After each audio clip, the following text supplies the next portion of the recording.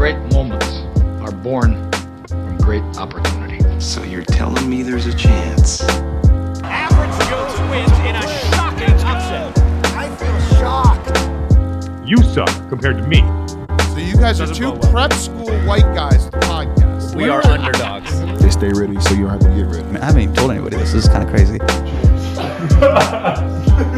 Robinson for three. Bang! Hello and welcome to the Long Shot Podcast. I am your host, Davis Reed, and we have a good one for you this week. Brian Scalabrine, a.k.a. the White Mamba, a.k.a. Mr. Celtic, a.k.a. two-time guest of the Long Shot Pod, stopped by to try and help me make sense of the Wild Heat Celtics series that is now tied 2-2. He is very pro-Boston. I refer to him as Mr. Celtic during the interview. He throws a little shade at the Heat, but it's all in good fun. I wanted him to come on the pod for that reason. So we just talk about what's happened, games 1 through 4, what he expects to see moving forward. I think you guys will very much enjoy it. So here is Brian. Hello, and welcome to the Long Shot Podcast. I'm Duncan Robinson, one of the greatest shooters to ever live. I catch and shoot better than any other player. And today our special guest is none other than not a great shooter, but a good guy, is Brian Scalabrine.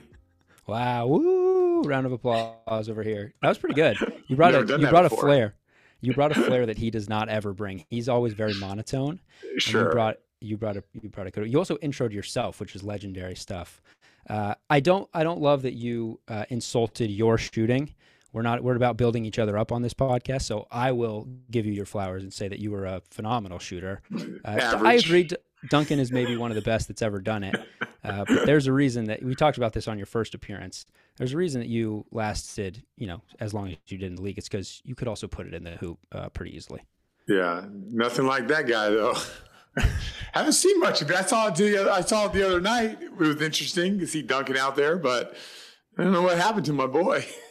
Well, it is, Mark Jackson, I think Van Gundy, some of the guys on the call were saying, you don't want to let him see too many go in. I know it's garbage time. It was a 30-point game pretty much the entire second half, but you let him see a couple go down, things might get rolling a little bit. Yeah, he has that ability. It's amazing. This is what I do. Because, I'm an analyst for the Boston Celtics, so my eyes are trained to watch coaches. If something happens, my eyes will go to a coach because I want to see, there's always an overreaction meter, right? And of some players I've seen out there, Duncan Robinson, I think a lot of Kyle Korver would be another one. There's a huge overreaction meter when those guys get free. Before, when they get free, my eye goes to the coach and I'm looking at it, there's a worry, if this guy makes this shot, what is about to happen to my team? And you'll notice guys will bang timeouts when those guys make shots because I think they understand the catastrophic events that could unfold afterwards. So shooting is a big deal in this league. A huge deal. And so I should say, I wanted to bring you on this podcast. Actually, Duncan and I wanted to bring you on this podcast this week to try to make sense of the madness that has been this Celtics Heat series. Like you said, you're calling the Celtics game. So who better to come on and talk through this with me? It's been, I think, especially for the Heat, making shots, and especially from three, is such a key to them being successful against Boston. I mean, you guys, I don't know if maybe I'll refer to you guys as Boston. I'm going to loop you to the, all right. to the, yeah, that's fine. I think you're like Mr. Celtic. So I'm sure. You guys, just defensively sort of took another step in game 4 where it was just really hard for the Heat to score. And it seems like, the Heat have struggled from 3 all playoffs. They lead the NBA in 3-point percentage in the regular season. And now in the playoffs, they're shooting 32% from 3. So I do not hide my bias on this podcast. I try to be as objective as possible, but getting our guy, being Duncan, in there to hit threes in big moments, it seems like something that can happen. And if it does happen, just breaks or turns the Miami Heat into a completely different beast on offense. Do you see that too? Yeah. So the way I the way I look at it is, I love the Miami Heat. I love the way that they do it, the development of players, all that good stuff, right? And I like Gabe Vincent as a player. I love his story, where he came from, where he's at right now. But, like, I don't think that Gabe Vincent is a great fit for Duncan Robinson. What I do think is, I mean, don't get me wrong. He can make shots. They can make shots. But, like, in the playoffs, the way I look at it, if Kyle Lowry is healthy and able to go, like, he's a great connector for a Duncan Robinson. I think if you put the Heat starters out there, and it's no mystery, like, Kyle Lowry returns, Max Strus had his best game of the series, PJ Tucker had his best game of the series, Bam Adebayo had his best game of the series. So, like, there is a connection there. And I think with Kyle Lowry being out, I think it did hurt Duncan Robinson. So I do think that for the Heat to be at their best, they have to be able to figure out defensively how to stop the Celtics, which at times, you know, like when they take their foot off the gas, then you are able to guard them, but they don't have enough scoring in the half court. So I would probably look more towards connecting Duncan Robinson and Kyle Lowry together and seeing how, 15 minutes of that would work. Might even put them both on there at the same time. But I think that Duncan Robinson's rotational minutes have been hurt by not playing with Kyle Lowry. Yeah, I think that's fair. I think, first of all, Gabe, there was a play. It might have been, I think it was subtle. It probably went over a lot of people's heads, but I think it was Van Gundy or Mark Jackson called it out on the call. There was a play in transition where Gabe could have had a wide open layup, but he dumped it back to Duncan for a layup, and it was his first basket of the game just to see one go through. And I do think Gabe has that. He has that quality that I think you're talking about with Kyle, where it's like, it's that point guard thing that you can't really put your fingers on, but it's just like that feel. Like, and I think that was an example of it. Like, yes, does Gabe do it at the level that Kyle does? Probably not. But I think that was an example of, hey, let's get our shooter a feel. Let's get him to see one go through, because that little stuff matters. And then I think it's no accident that Duncan then sees a couple of threes go through a couple minutes later, just getting the ball. Because, you maybe can relate to this. There are so many. Duncan's had this weird rotation these playoffs where he'll come in the first half and play like 4 or 5 minutes, get one shot up, and it's the one time he touches the ball, and then he's back on the bench. So in his role, there's times where he's just sort of running corner to corner, especially when he's out there and Bam's not out there. They're not running that DHO action. So he'll be out there for a couple minutes and not get to touch the ball. So I think those little instances where Gabe realizes, okay, let's give him the ball on a fast break. Now all of a sudden, okay, you can see one go through. And when you're a shooter, you don't get to touch the ball that much. Sure. I think that stuff matters a lot. But ultimately, like, the Celtic defense is so good. The only way that you're going to be able to break these guys down is by high-level passing and moving. And like, I like Gabe Vincent. Like I said, I'm not trying to like disparage him or anything like that. I just think like Kyle Lowry comes out and he has to move it, and he has to get other people involved, and they have to play off of movement, or they're not going to be able to score enough. If the Celtics don't throw the ball away 24 times and Miami doesn't have 19 live ball turnovers, it's a 3-1 lead the other way. And, like, Miami's fortunate to be 2-2. And I'm not trying to be a hater. I'm really not. But it's just like, they don't have enough right now to score in the half court. They need to do more. And I think like Kyle Lowry is that piece with more shooting. But then you have to answer the question. Yeah. And another thing I'm not trying to do is question Eric Spoelstra. I think he's the best coach in the NBA. I personally think that Spoelstra is an elite coach, but they don't have enough scoring. They need to figure it out. And the one thing that will open up the floor is guys that can shoot and shoot off the move. So I wouldn't be surprised if they make an adjustment. I just feel like Miami it's a 2-2 series, and maybe I'm wrong. Hey, listen, I could be. It's a 2-2 series, but I feel like Miami has to make like some type of, I don't want to call it a Hail Mary, but some type of desperate move to try to do something and it sounds weird. It's 2-2 and they have home court advantage to get back into this series, because right now the Celtics, I feel like they're better defensively. They rotate better. They have better one-on-one players. They have better decision makers. And I've said to Miami Heat all year, I thought they were the best passing team in the NBA. And that a lot of times when people pass the ball, you have to make shots. And in our minds, it clicks, right? Wow, look at the ball move. No one says, man, look at the ball movement as they miss a shot. You have to make the shot, right? So I think that with their ball movement, with their pace and space and all that stuff, and they're junking up the game with 1-3-1 defenses and all that, that's the only way for them to get back in the game. But it comes in at a price. You have to be able to make shots and move and do it off the move. You are not beating the Celtics one-on-one, and which is simple kick out. You have to move the ball. And I'm surprised that Miami hasn't gone down that road yet. Yeah, no, I hear what you're saying. And I do think that Zach Lowe, I mentioned this on his podcast, I think it was today, that the Heat's half-court offense in this series it would have been like bottom 3 in the NBA it's atrocious season. For sure. It's been bad. And so I hear what you're saying. They need to get out in transition. They have to score in transition. They have to hit shots. They have to have guys in the game who can hit shots to open things up for them. The Celtics, when they've had Robert Williams and Al Horford on the floor together, have just been the Heat haven't been able to break that defensively in the half court. So I hear what you're saying.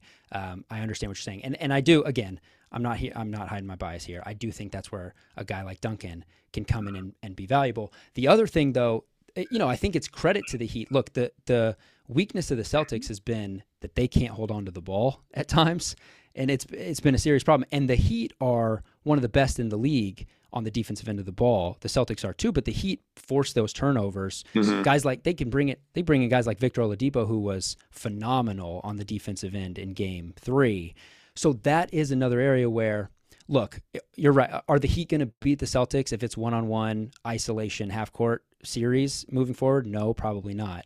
But to your point, I think if Spoelstra can find ways to junk things up defensively, they can continue to force turnovers. That is their route to winning. How do you see Game 5 going? Like, do you see anything in that they can do in Game 5 to make Miami? that the case? Is it continuing to mix up defenses? Is that zone been effective in your opinion? Like, what can they do to keep Boston on their heels? It's the question is, what can they do? It's like, how many different ways can you keep them on their heels? It's clear as day to me, and I don't get why the Celtics ride the roller coaster. But if you watch the Golden State Warriors play, man, if you didn't have a scoring bug is that little bug on the screen that shows you the time and score. You would never really know what the score is with the Warrior game. The Warriors play, they move the ball, they cut, they drive, they kick, they move it. They can turn the ball over 5 times in a row. They can make 5 threes in a row. They're going to play the exact same way. If when the Celtics play free, getting out, ball movement, I call them singles, right? You hit a single, hit another single, hit another single, hit another single, hit a shot. So when the Celtics play like that, the Miami Heat can't beat them. But for whatever reason, the Celtics love downshifting, right? They get up. All of a sudden, they start walking the ball up the court. Like Derek White would dribble the ball like 18 times the other night. No, you want to just like keep moving that thing, like soften up the defense. So I don't know why the Celtics like go in and out of that. But if I'm the Miami Heat, I'm thinking if I'm Eric Spoelstra, how many different ways can I get them on their heels? How many different ways can I make it so I'm not in rotation? And if they can do that, they have a chance, because that leads to 7 seconds on the shot clock. And a player, whoever it is, whether it's Tatum, Brown, Derek White, Smart, whoever, going one-on-one with 6 seconds on the shot clock, and then, Kyle Lowry slaps down the ball, PJ Tucker bodies up, whatever it is, that leads to a turnover, which leads to a fast break point or a fast break opportunity, or just being in transition, which puts the Celtics in rotation for them to now get a great shot. So if I'm Eric Spoelstra, how many different ways can I continue to keep the Celtics on their heels? And a lot of times it's like taking really good shots, right? So you have good floor balance and you can get back. Maybe pulling guys off the offensive glass. It's another area in which they've dominated, with Jimmy Butler, Bam Adebayo, and PJ Tucker. So you have to ask yourself, like, how do I slow this team down? And whatever different ways you can figure, and it's not going to be one, because if you do one thing, then they're just going to make an adjustment to it. So you have to find different ways to make sure that Celtics are walking the ball up the floor, and maybe that's getting guys back, maybe that's taking more take fouls, like whatever it is. You get the Celtics flowing, you're not going to, the Miami Heat are not going to beat them. If you get the Celtics, kind of slowing, going slow and moving the ball and trying to find a matchup, then the Heat have a chance. I get the sense, and correct me if I'm wrong, I get the sense that your sentiment is that the Celtics are beating themselves this series. No, not fully. Because you get 19 steals in a game, you're legit. 19-2? Oh my God. Like, I value, like, I'm not one of these guys that, see, people who look at offense, that's what they do. Because they look at it like the Celtics are making shots and they're turning it over. Turnovers are bad for the Celtics, yes. But don't discredit Kyle Lowry has some of the greatest hands in the NBA. PJ Tucker is in the league making an impact for a reason. That man can guard. He's got great body position and great activity with his hands. Jimmy Butler, another one. Bam Adebayo, another one. So I value the defensive intensity. That's my point with the C's is sometimes like NBA players are just like this for whatever reason. They try to make big plays. For the Celtics, they have to commit to making small plays, like hitting and cutting through. Get the ball to the corner, make another simple play. When a guy is open, hit that guy. He might not be open for an assist. It might be bop, bop to another play. That is hard for NBA players to do consistently, 103 possessions in a game. These guys aren't trained to make simple plays. Like, they're trained to be high-level players, right? So I think if you try to go high level against the Miami Heat, you're in trouble. But if you play simple plays, add it up, keep moving that thing. Because, by the way, Brad Stevens, he built a team with 7 guys that can shoot, and 7 guys that can deck it, and 7 guys that can make a good decision. Now, that they're all different. Some are better than others, but they all do that. That's the future of the NBA. The future of the NBA is not specialist, and it's about being able to do something great, but also at attacking the paint and moving it, or attacking the paint and shooting a floater or dumping off. And the way the Celtics play when they're at their best is that. But I give the Miami Heat all the credit in the world. Those guys are – I look at myself, if I was playing in that series, I would never challenge any of those guys, man. Their hands are so good, and that's what makes them so great defensively. Yeah. It's interesting that you say, because I agree with you. You probably have a better pulse on this than most people, but it does seem like the guys who are able to make the simple plays are often the most effective. And I remember, that reminds me, it's something you said the first time you came on this pod last year, is the teams that go the furthest in the playoffs are the teams that have guys who are willing to get off the ball. For sure. It's the more that ball's moving, and the Warriors are a perfect example of this. And it's like you said, that score bug, they don't look at it. They're just playing basketball and they're flowing.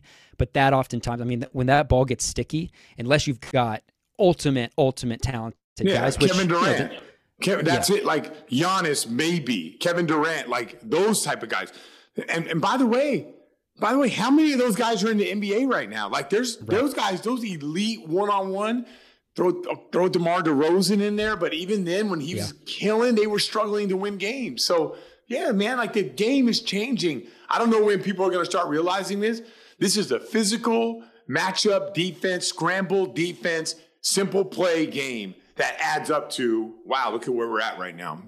Yep. And Luka's maybe the best example of the guy who's still in the playoffs that does that at the highest level, but he creates the best shot opportunities for his teammates in the NBA. Hey, it's Kaylee Cuoco for Priceline. Ready to go to your happy place for a happy price? Well, why didn't you say so? Just download the Priceline app right now and save up to 60% on hotels. So whether it's Cousin Kevin's Kazoo Concert in Kansas City, go Kevin, or Becky's Bachelorette Bash in Bermuda, you never have to miss a trip ever again. So download the Priceline app today. Your savings are waiting. Go to your happy place for a happy price. Go to your happy price, Priceline.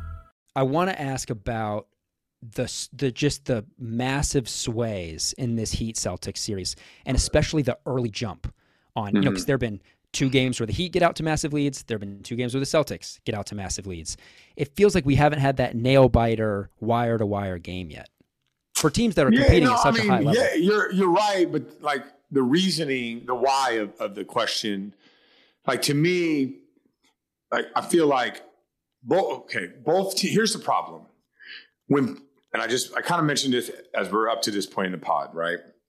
When a team gets up, they play free, they play easy, they go to a certain point, like they're like moving it, everything's going well, either the crowd's behind you or whatever. Like that's what you want. It's go watch a run. It isn't amazing play after amazing play. Go watch any run that any team does. More times than not, it's like a bunch of little things that lead to that. And I think when things go south for a team, I believe that teams, like when the things go south for the Celtics, let's use game 1, third quarter. They kept giving the ball to Jason Tatum. Jason, save us. And like, that doesn't work. The Miami Heat are flowing. They're running off of turnovers, and you give the ball to one guy to save you. Like, what you really should have been doing is sounds crazy, but like, all right, let's get 5 passes. Let's try to hit the paint 3 times. Let's just move that thing around so all 5 guys touch it. And then whatever happens on that possession, we're fine with it. But like, coaches go the other way. Jason Tatum's our best player. Give him the ball, and he'll save us, And Miami probably would try to do the same thing. Things aren't going well. Give the ball to Kyle Lowry. He'll set something up. Like, I actually think, and that's why I keep commending the Warriors. And this is why, and by the way, this is new to the NBA, and it has to do with the physicality in the NBA. So just think about the mentality of the defense.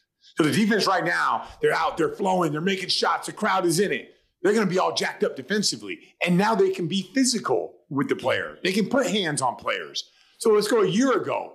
Like, so many times, this is why the NBA sucked last year. It sucked. So, and by the way, the finals were great. Like, Milwaukee and Phoenix was a great series. The physicality came back in. But think about this year. So now there's a run.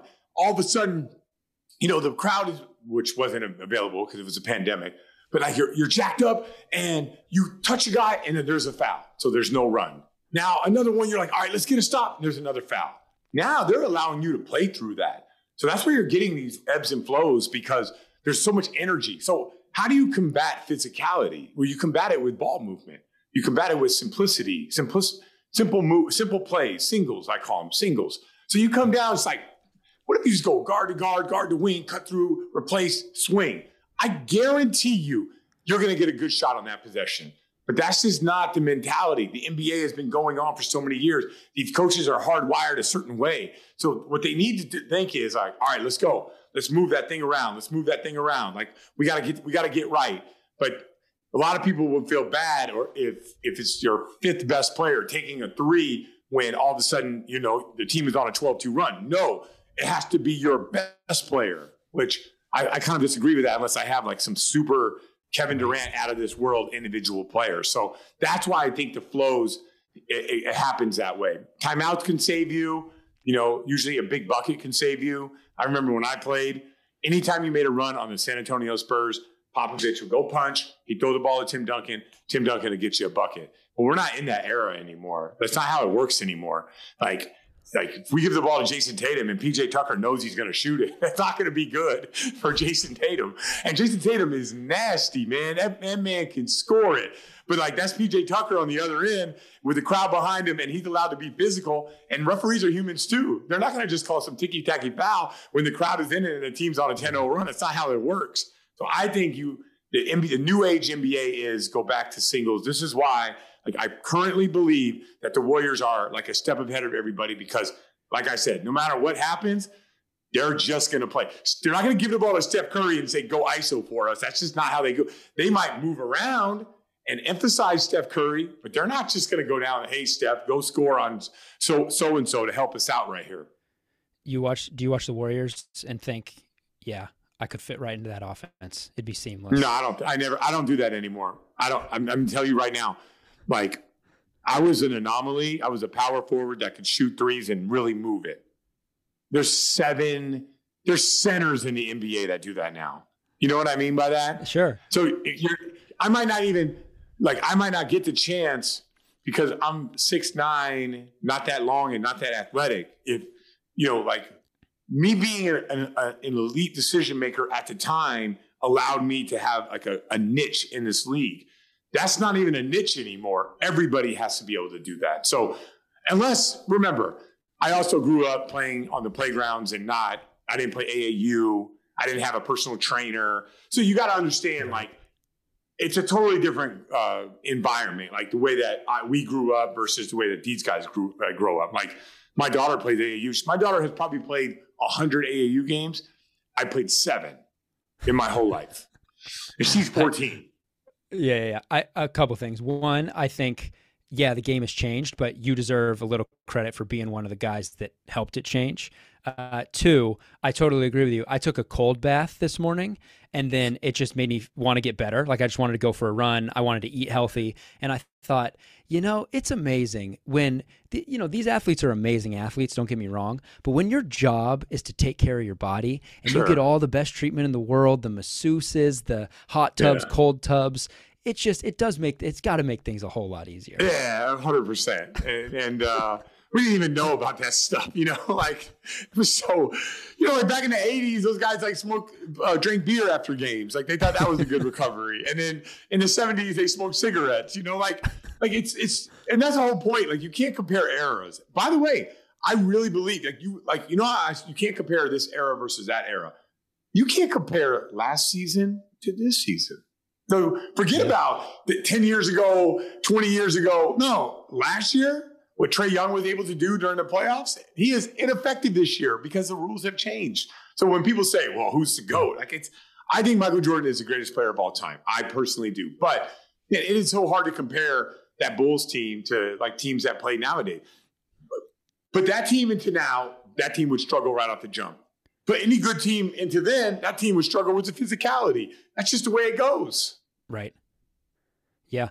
When you look back on your playing career, does anything stand out to you as like, oh God, things have changed? And I'm not even talking off on the court. I'm actually more curious than off the court. It's like, oh my God, things have changed so much. So I don't know how it is anymore, but I guess from my dealings with teams, like we used to bust each other's balls. It was like every day, every minute we would like go at each other, what you wearing, what you did last night, what you this, what you that. Like it was nonstop, right?